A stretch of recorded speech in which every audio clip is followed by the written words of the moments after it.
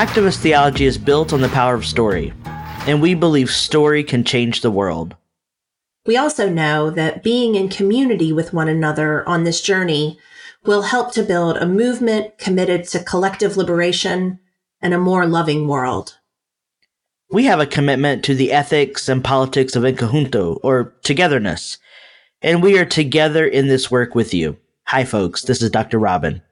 Hi, y'all. This is Reverend Anna Galladay, and we are your hosts for the Activist Theology Podcast. It's time for us to get our hands dirty. We're ready. Are you?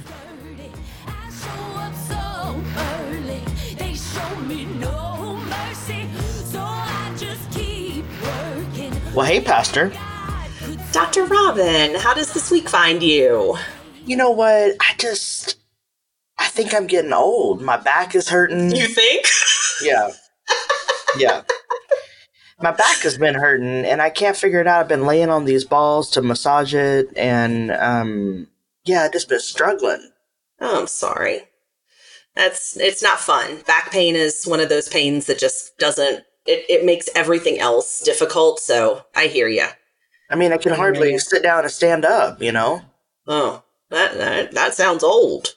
I'm telling you. I know I call you Grandpa, just because that's my affectionate term for you, but I'm feeling more this like week you're embodying it. Yeah, this week I'm feeling more like a grandpa. But this week I think that I finally watched the news last night.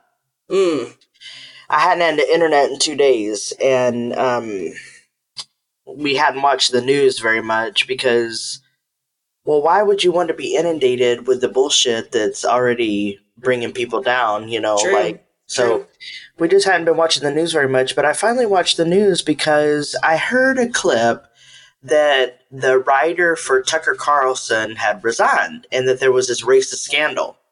So I wanted to watch about that because I feel like everything Fox News does incites racism and supremacy culture.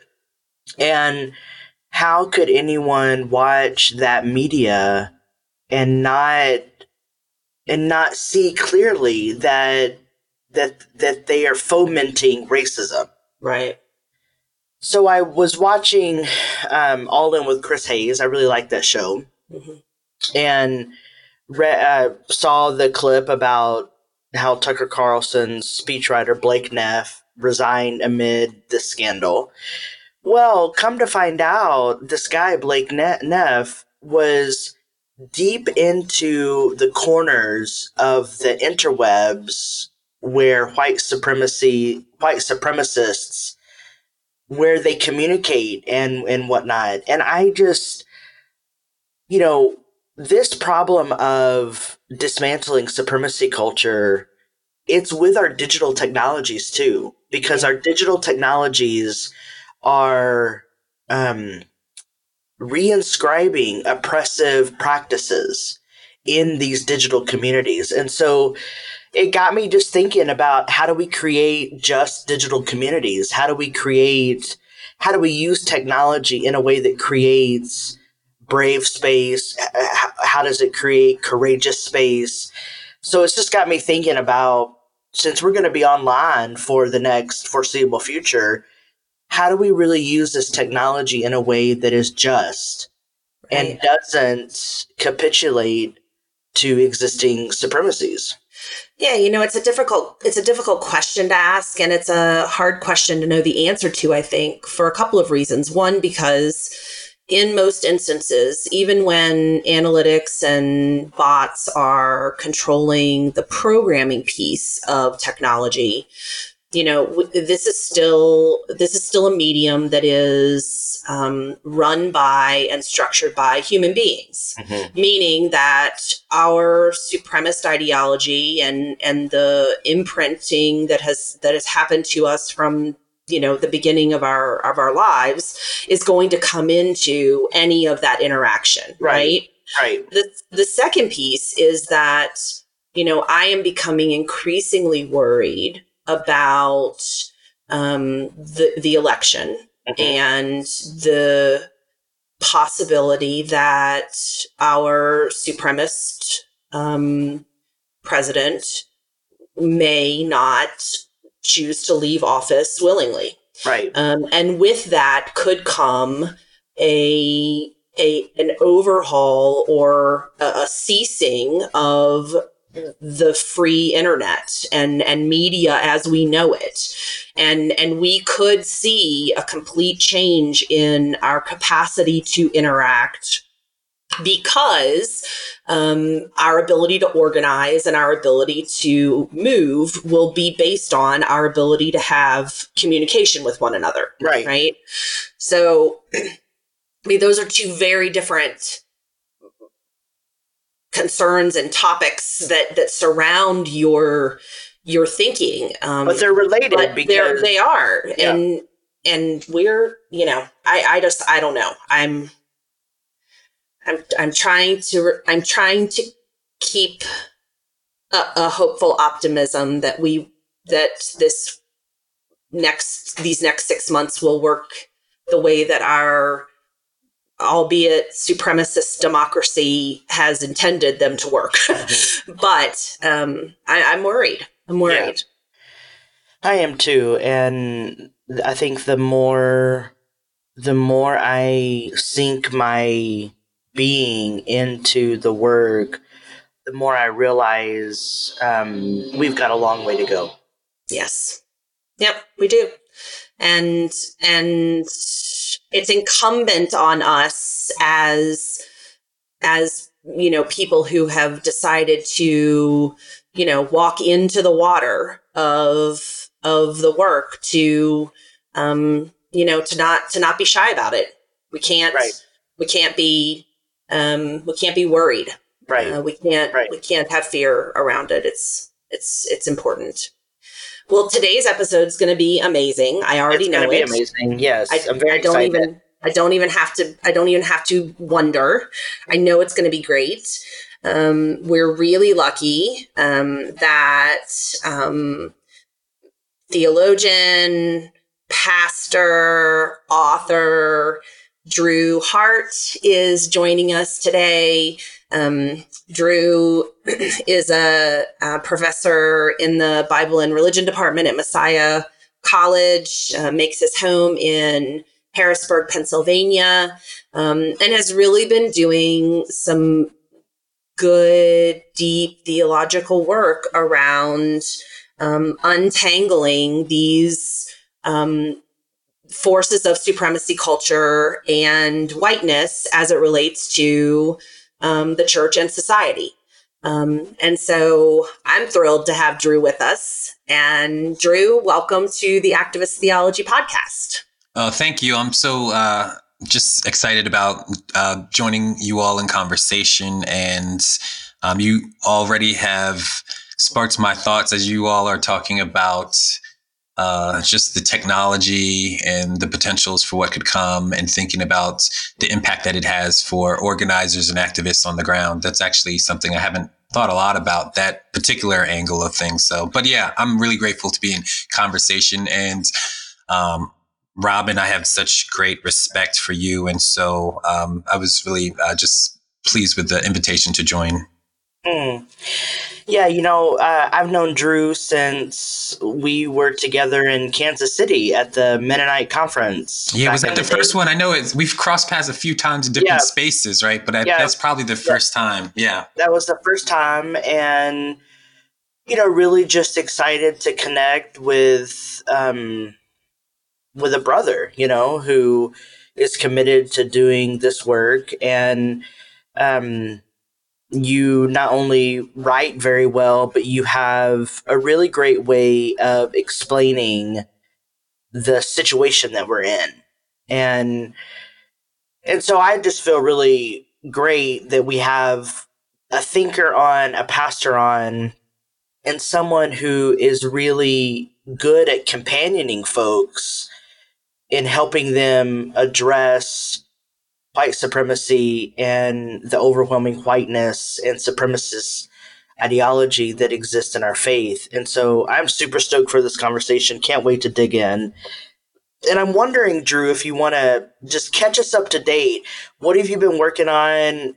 What's your work been like? And how's it been in COVID times and all that? Yeah, so I'm just finished my 4th year of teaching at Messiah, which actually Messiah literally just changed their name from Messiah College to Messiah University. So we're all fancy now. But yeah, finished teaching there 4th year, and that's been good overall, especially in the classroom. Christian colleges always are complex spaces. Even some of the so-called better ones are still can be problematic at times, right, and complicated. But I've enjoyed walking with students in particular in the classroom. It's just been really, actually, it's provided me joy in the classroom walking with students. So it's been kind of neat. I've also been doing a lot of stuff in my own community, working with leaders here, faith-based organizers in particular.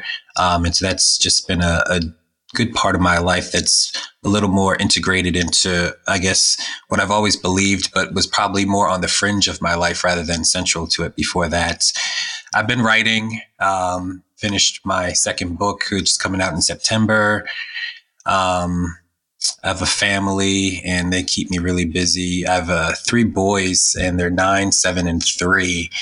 And so, yeah, that's a full-time job in and of itself. That's a full-time job. Yeah. It's a full-time job. And our youngest, I don't know what we were thinking having a 3rd child. Man, he's really cool, but he's one of those strong-willed children that just demand a little extra time. And so, but he's Praise cute. Jesus. Yeah.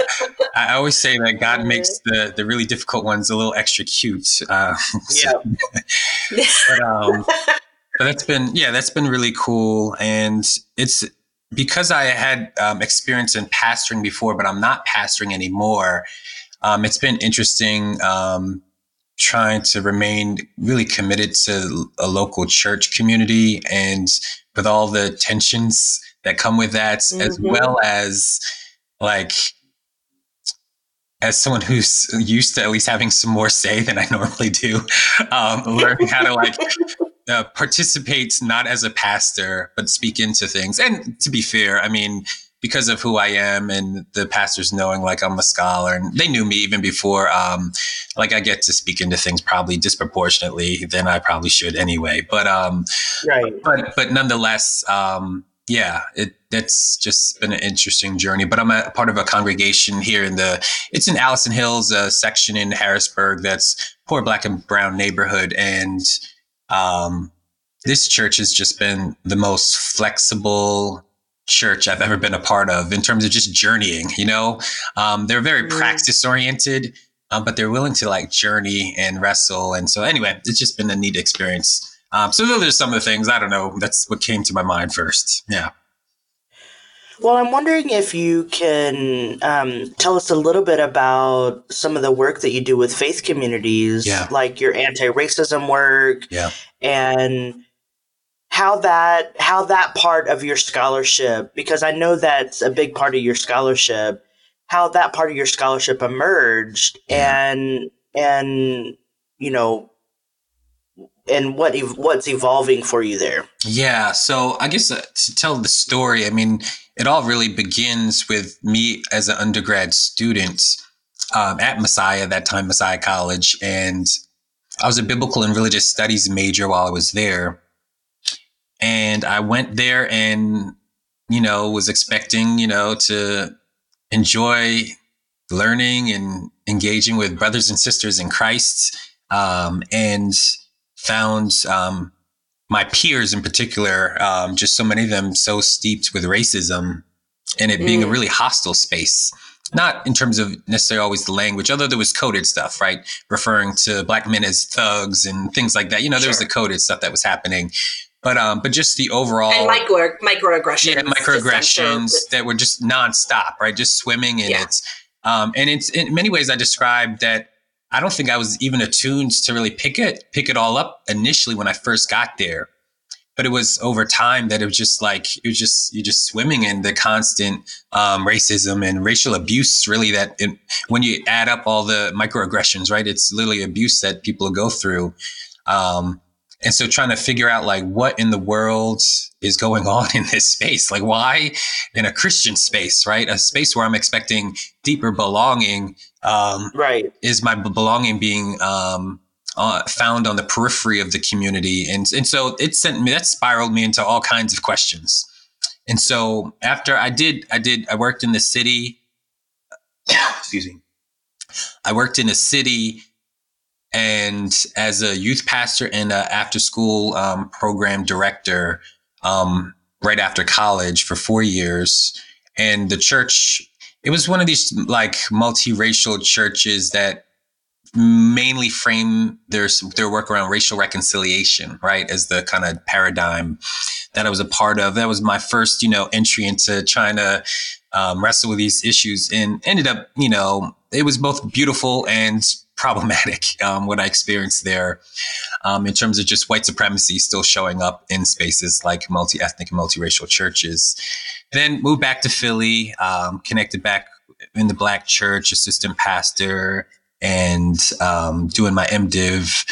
And after I finished that, I decided I wanted to do PhD work. And it was precisely out of all those experiences that I wanted to like wrestle with, like, what the heck is going on with the church, And so my dissertation, some of it was influenced by the different traditions now that had shaped me by that point, Black theology and Anabaptism. How could I put them in conversation together to ask questions around the role of Western Christendom and colonialism and white supremacy after that, how they've shaped Christian life, and how do some of these Christian traditions that are born on the underside of that, do they give us some insights into how to break free from that? And so those were some really important questions for me. So since working at that multiracial church, I had been doing increasingly more and more stuff around anti-racism work with churches. That really got formalized a lot more in 2010, 2011. Just having more intentional conversations and kind of being seen as a local leader, really very local at that point, in engaging these conversations. But when I started blogging, honestly, which started during my MDiv period as well, that also opened up some new windows. And so I started doing more regional stuff. And so when I was in my PhD program, Ferguson broke out, the uprisings were taking place, and I'm literally locked away, like in books in the library, thinking like, what in the world am I doing? Like, this doesn't seem right. Why am I, got my head in the books while my brothers and sisters out in the street? Like, something just doesn't seem right about this. And so I actually spoke to a publisher and ended up agreeing to work on a book, which ended up being Trouble I've Seen, prior to doing my dissertation, which I didn't tell. Robin can tell you this is not proper protocol. Yeah. I didn't tell my advisor. I didn't tell my committee. I just worked on the book. Did that first, then immediately switched over after that to working on the dissertation. It was really just a sense of burden and urgency around wanting churches to engage well. And so I was able to take some of the work that I had already been doing and just threw it into the Trouble I've Seen, and kind of wanted to make, I know you guys care a lot about stories and keeping things accessible, and theology and activism and all. It's that kind of heart that kind of drove me to want to write Trouble I've Seen and make something available where people don't need necessarily degrees to jump in and see how their faith connects to anti-racism and justice. Right. And it's such a great offering in the world, Drew. I read it last year, and I still harken back to, some of the stories that you tell. And so folks, if you have not taken a look at the Trouble I've Seen, take some time to add that to your must read list. It's the perfect, using the word again, accessible resource for you for these days. And don't buy it from Amazon. Buy it from the publisher, or buy it from indiebound.org. And what was that? Now my brain is losing me. You were talking about being old, and I'm feeling old right now. Yeah. I was going to talk about, because you did ask me also about local faith-based. And so when I moved back to Harrisburg, one of the things that came up was that there were a lot of faith leaders, especially as Trump came to rise, that were like, freaking out, especially white Christian leaders in particular. Progressive white Christian leaders were freaking out. But they didn't know like what to do. So I ended up being invited into one conversation and ended up, before I knew it, I was like a co-leader for something happening. But one of the reasons why was because I was pointing them in the direction of like activism and particularly faith-based organizing and asking the question, like, who's doing this work already?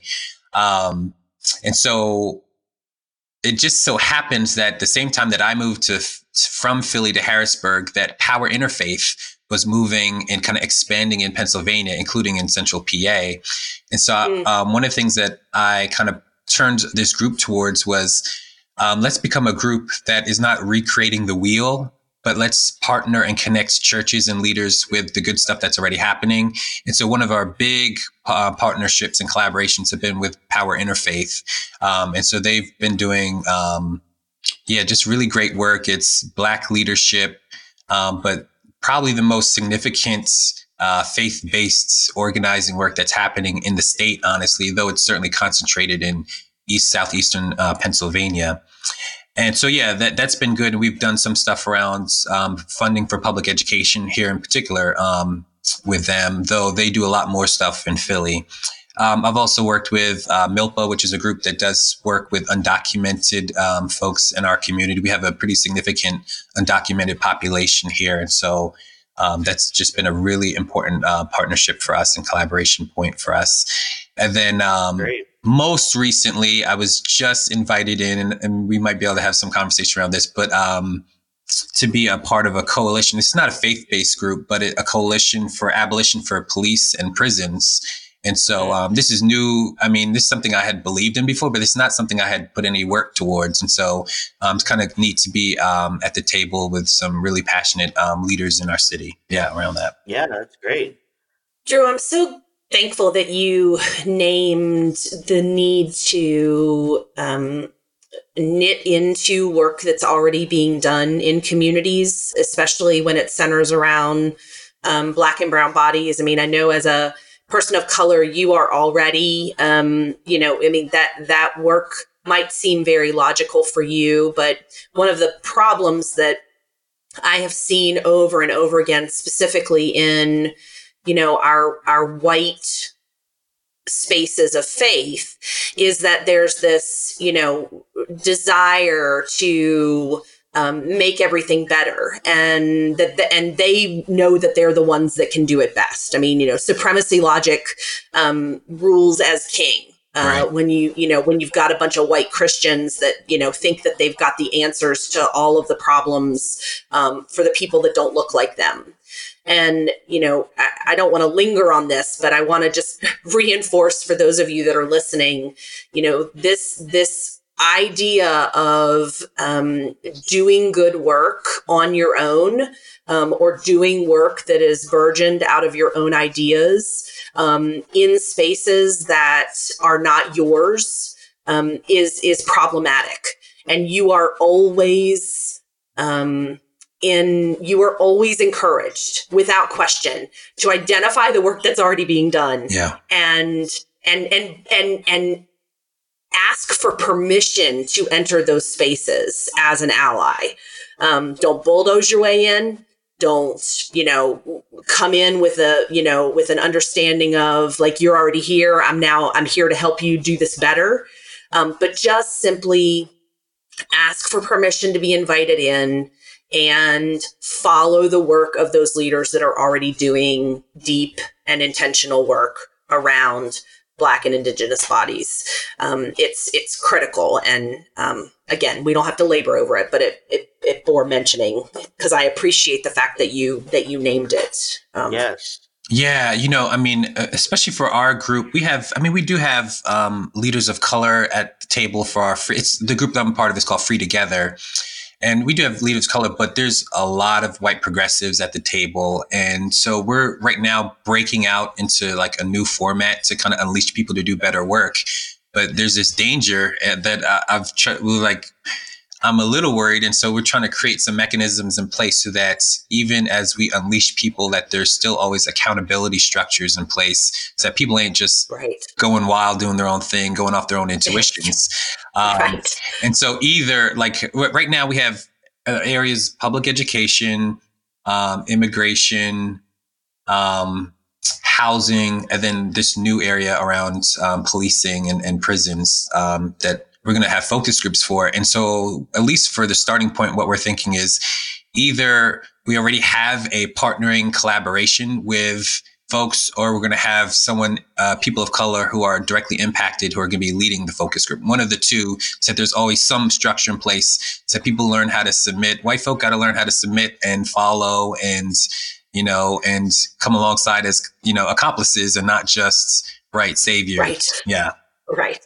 Can we talk about white progressives for a minute? Yeah, go ahead. Y'all going to talk about me like I'm not sitting here? Well, this is not about you, but this is about the community of white progressives that feel that they have the answer. Yeah. Which right. is part of supremacy culture, right? Yeah. The ways in which white liberal progressives move in the world, it makes me feel like they are very dangerous. Yes.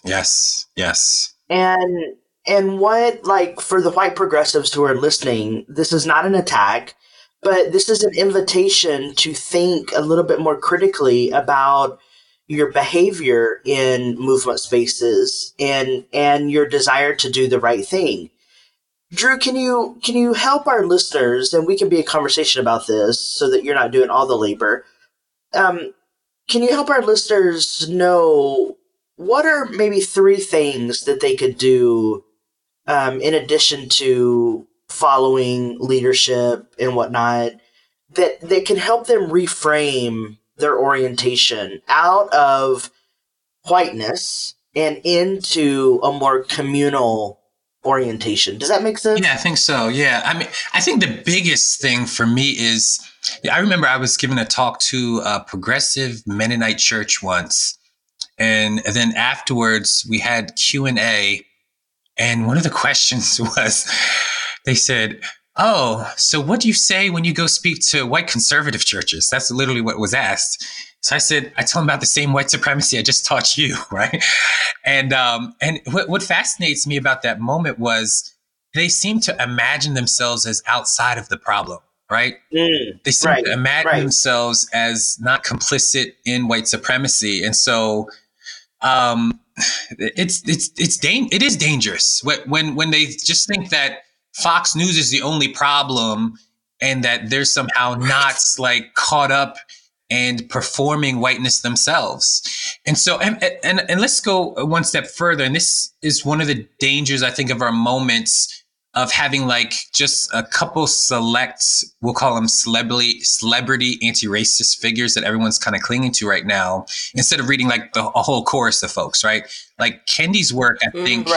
I love Kendi's work. There's a simplicity to it that helps people think in different ways that I can appreciate. But I worry about white progressives in particular clinging to racism in terms of a policy-centric definition of it, and thinking that the problem is just out there. We just need to change these policies, rather than that they need to undergo radical transformation as people and communities in their own way of life, that something radically needs to change in that space. And so I think that, their own imagination in white supremacy needs to change, and then a commitment to do their own self-examination work in their own lives, and commit to doing that with their neighbors and holding other people accountable. All these things are really important. That and being willing to become to be mentored by, in some ways, people of color, right? Submitting to, yielding to the work that's already happening.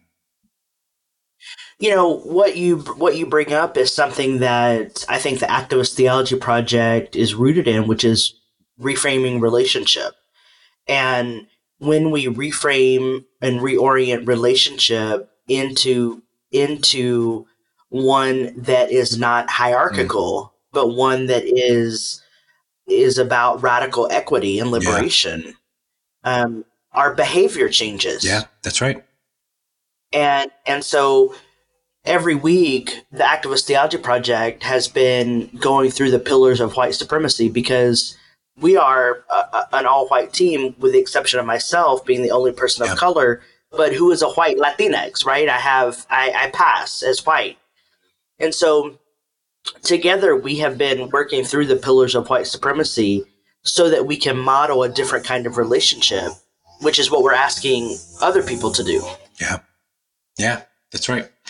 And you just made me think about the other thing that I ask, and this is for all white people, in terms of how people tell their story, like telling truthful stories is really important.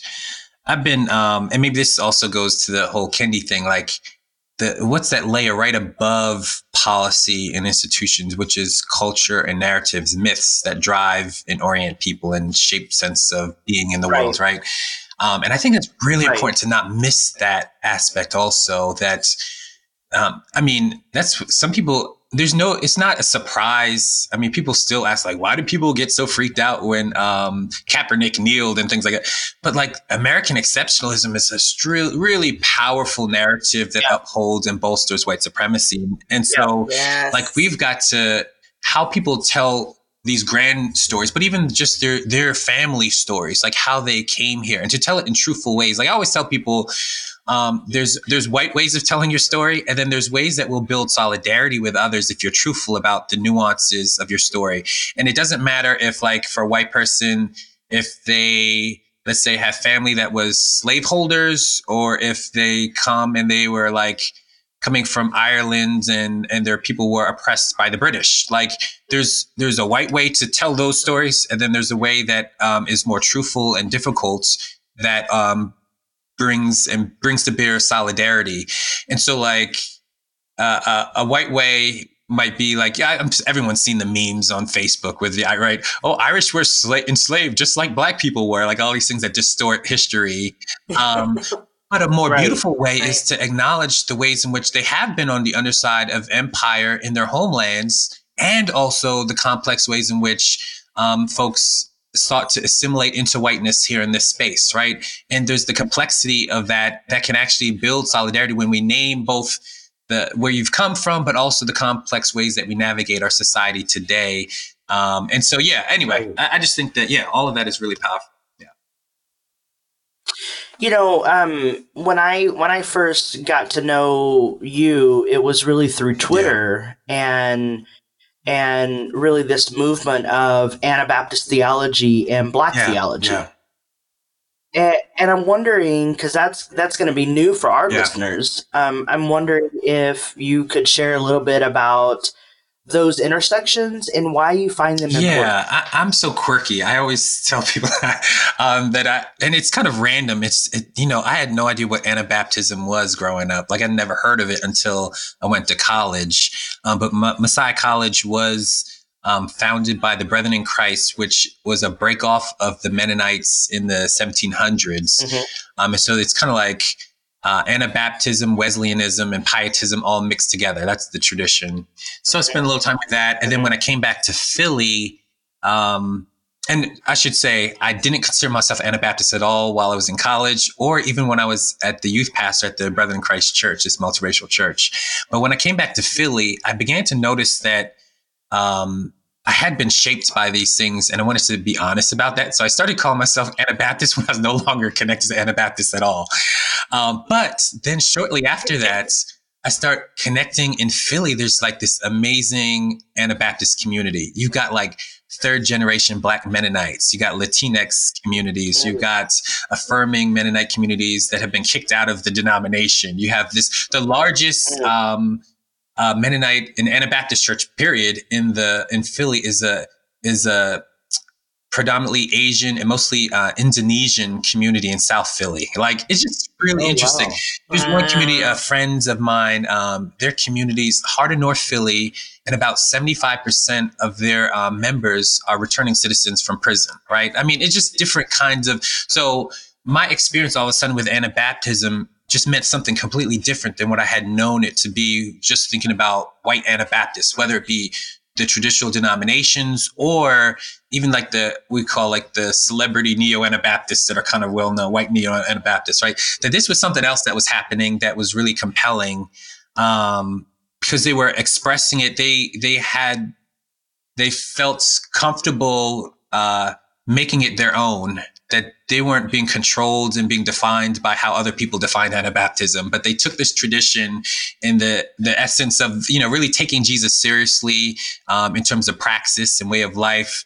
And they took that and married it with, again, Black church cultures, Latinx culture, just really cool stuff happening. Anyway, so that was really influential for me. And that honestly also played into me wanting to do the dissertation work that I would end up doing also. And so, yeah, you have Anabaptism that's born on the underside of Christendom. And literally, it's a lot of what's happening is almost simultaneous to the violence that's happening to Black and brown people all around the world, right? As colonialism is birthing. I mean, it's literally in the 16th century, early 16th century, that the Anabaptists take their radical Reformation move and break from even the reformers in terms of what they believe is necessary.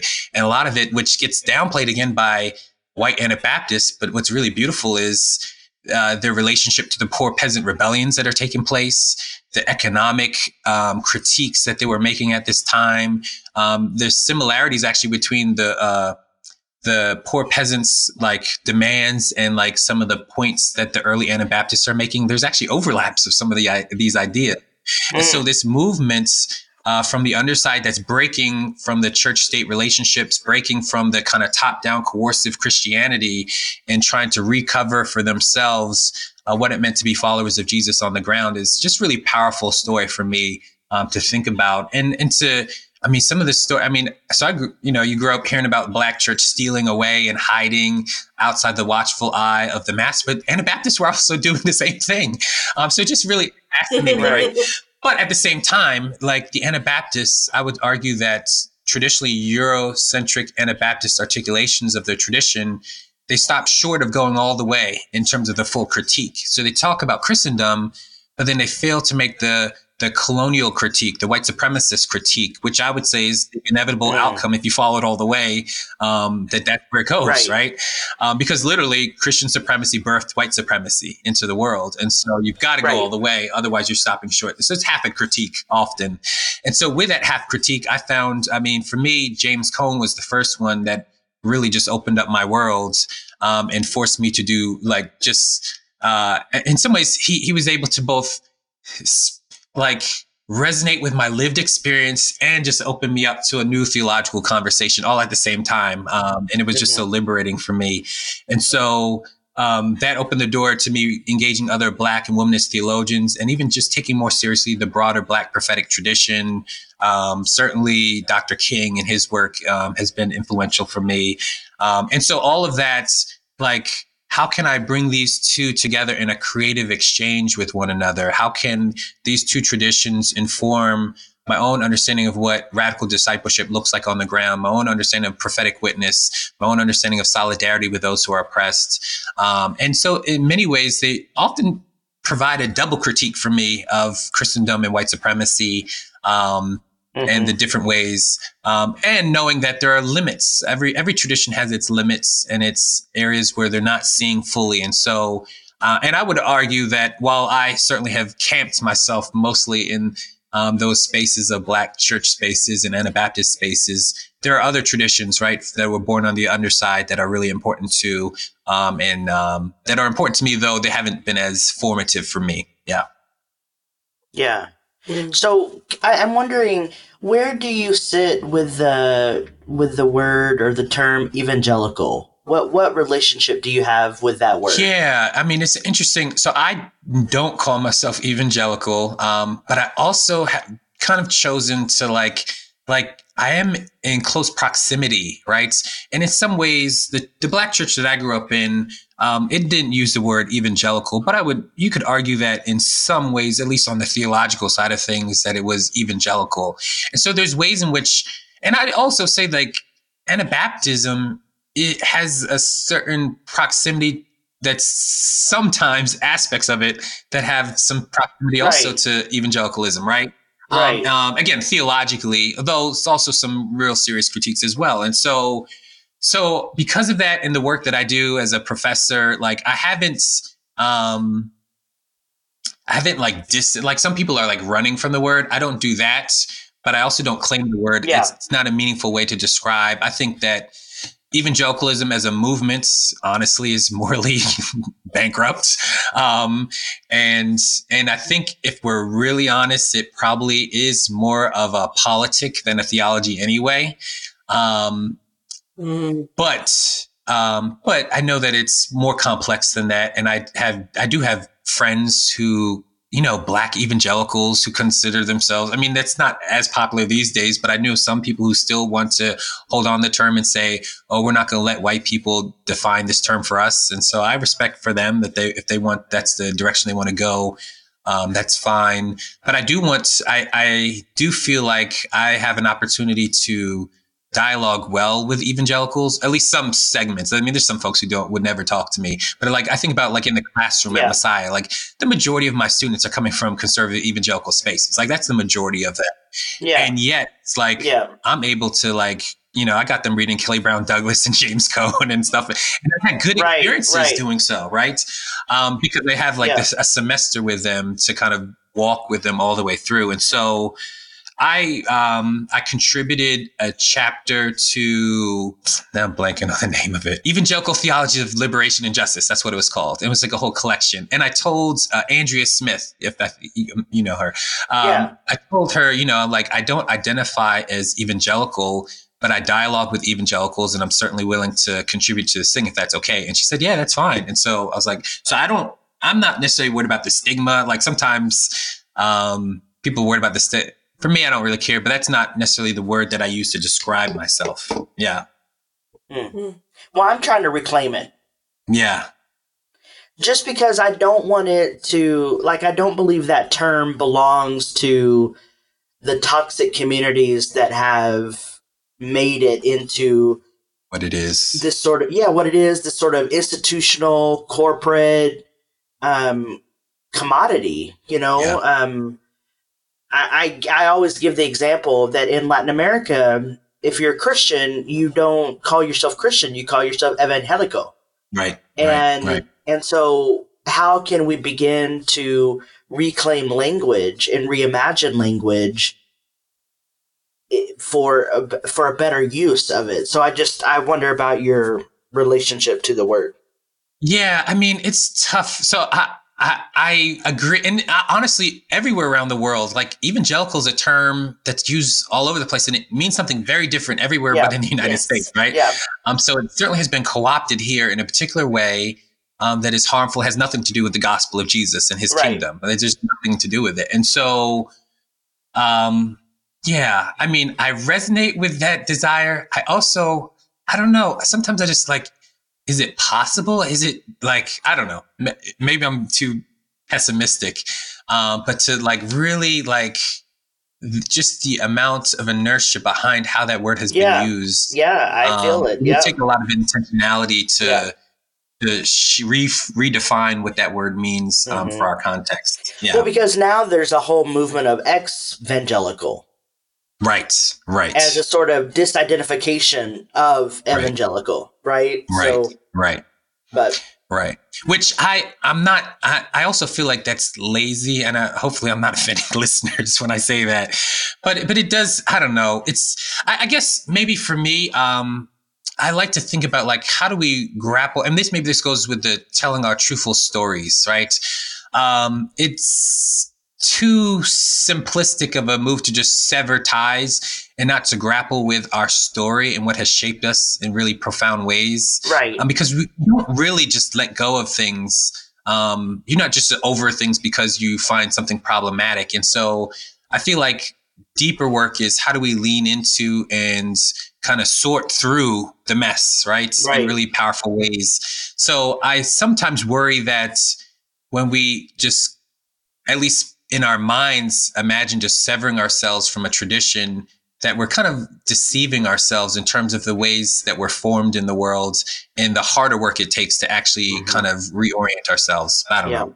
Yeah. No, I feel you. So I'd love to take that a step deeper, Drew, if you're willing. This understanding that all of us, regardless of the place we find our selves from a decolonization, anti-supremacist, anti-racist posture, all of us have this deep work and this introspection and true soul and heart and mind work to do. I would also surmise, and I think all of you would agree with me, that the church has that same work to do. Yeah. Yep. As we're looking at the times that we find ourselves in, today, in real time, middle of July, 2020, a month and a half post murder of George Floyd, which, I name him because it was his murder that, set forth a catalyst and a movement of sorts that hasn't died down as quickly as other movements have.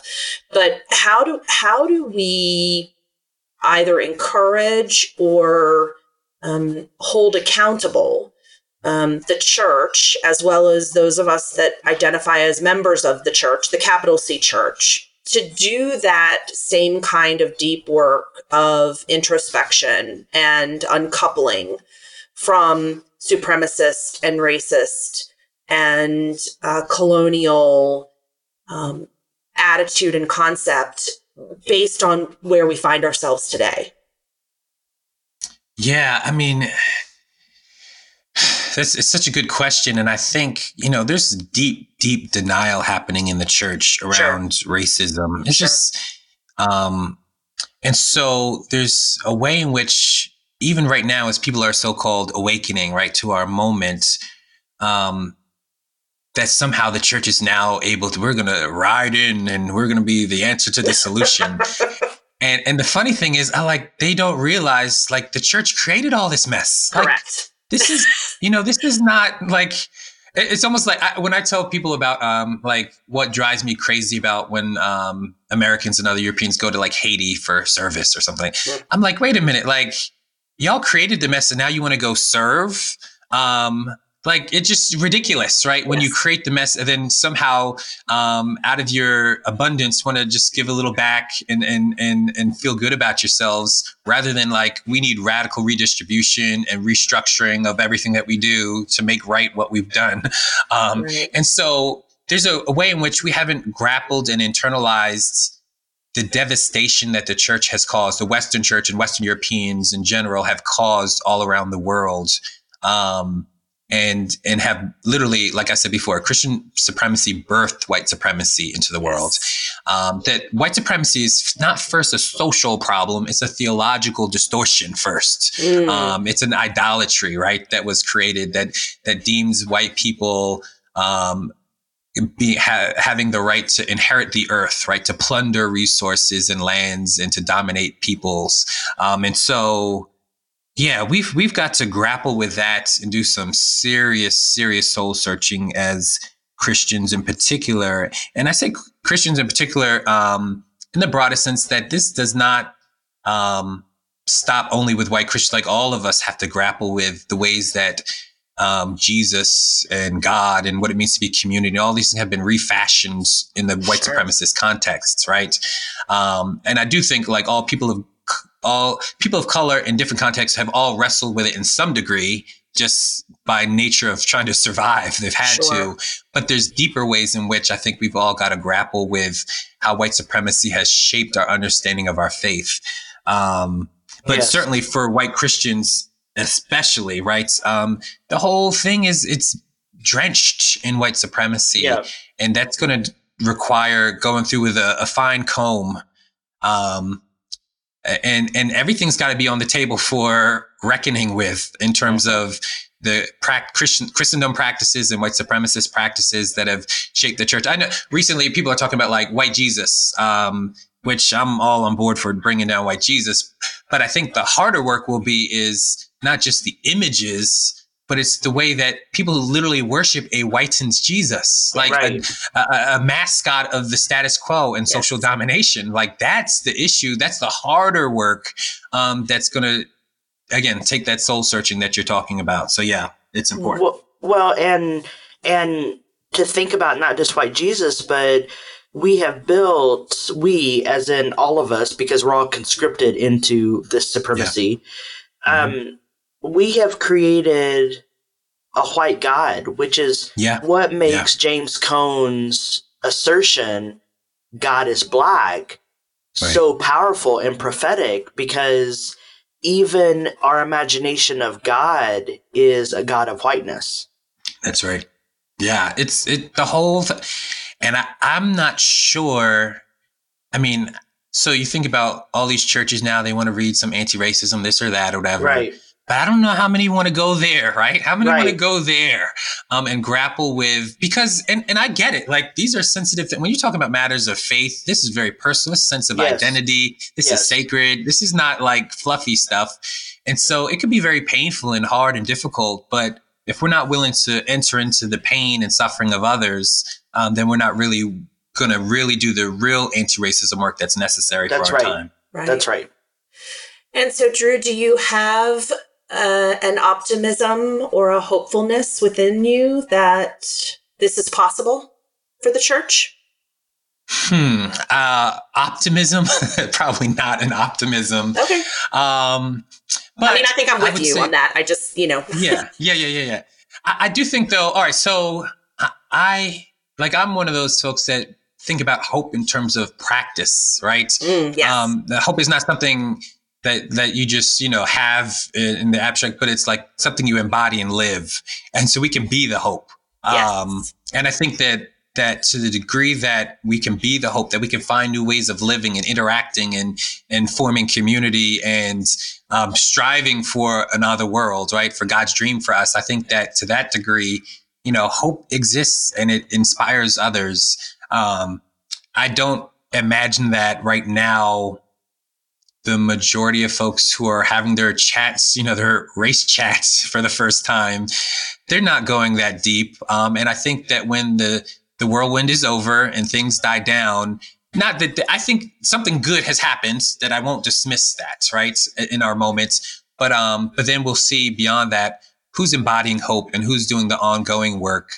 That's what's really going to matter. And I'm hoping, and this is you hoping the other way, desiring that more people will choose to be sustained and active in their local communities, fighting and struggling with those who are oppressed. Yes. Yes. Yeah, I mean, I almost see this work as being kind of like a crack in a foundation. All of us have the capacity in times like this to find or to be cracked a little in our belief systems, whether it's through the reading of something that is, not familiar to us, or the relationship we may find with another person that is unlike us. Our practice has been to repair that crack. In the same way that we would repair a foundational crack in a home. If you don't repair the crack, the home has the chance to fall down, to collapse.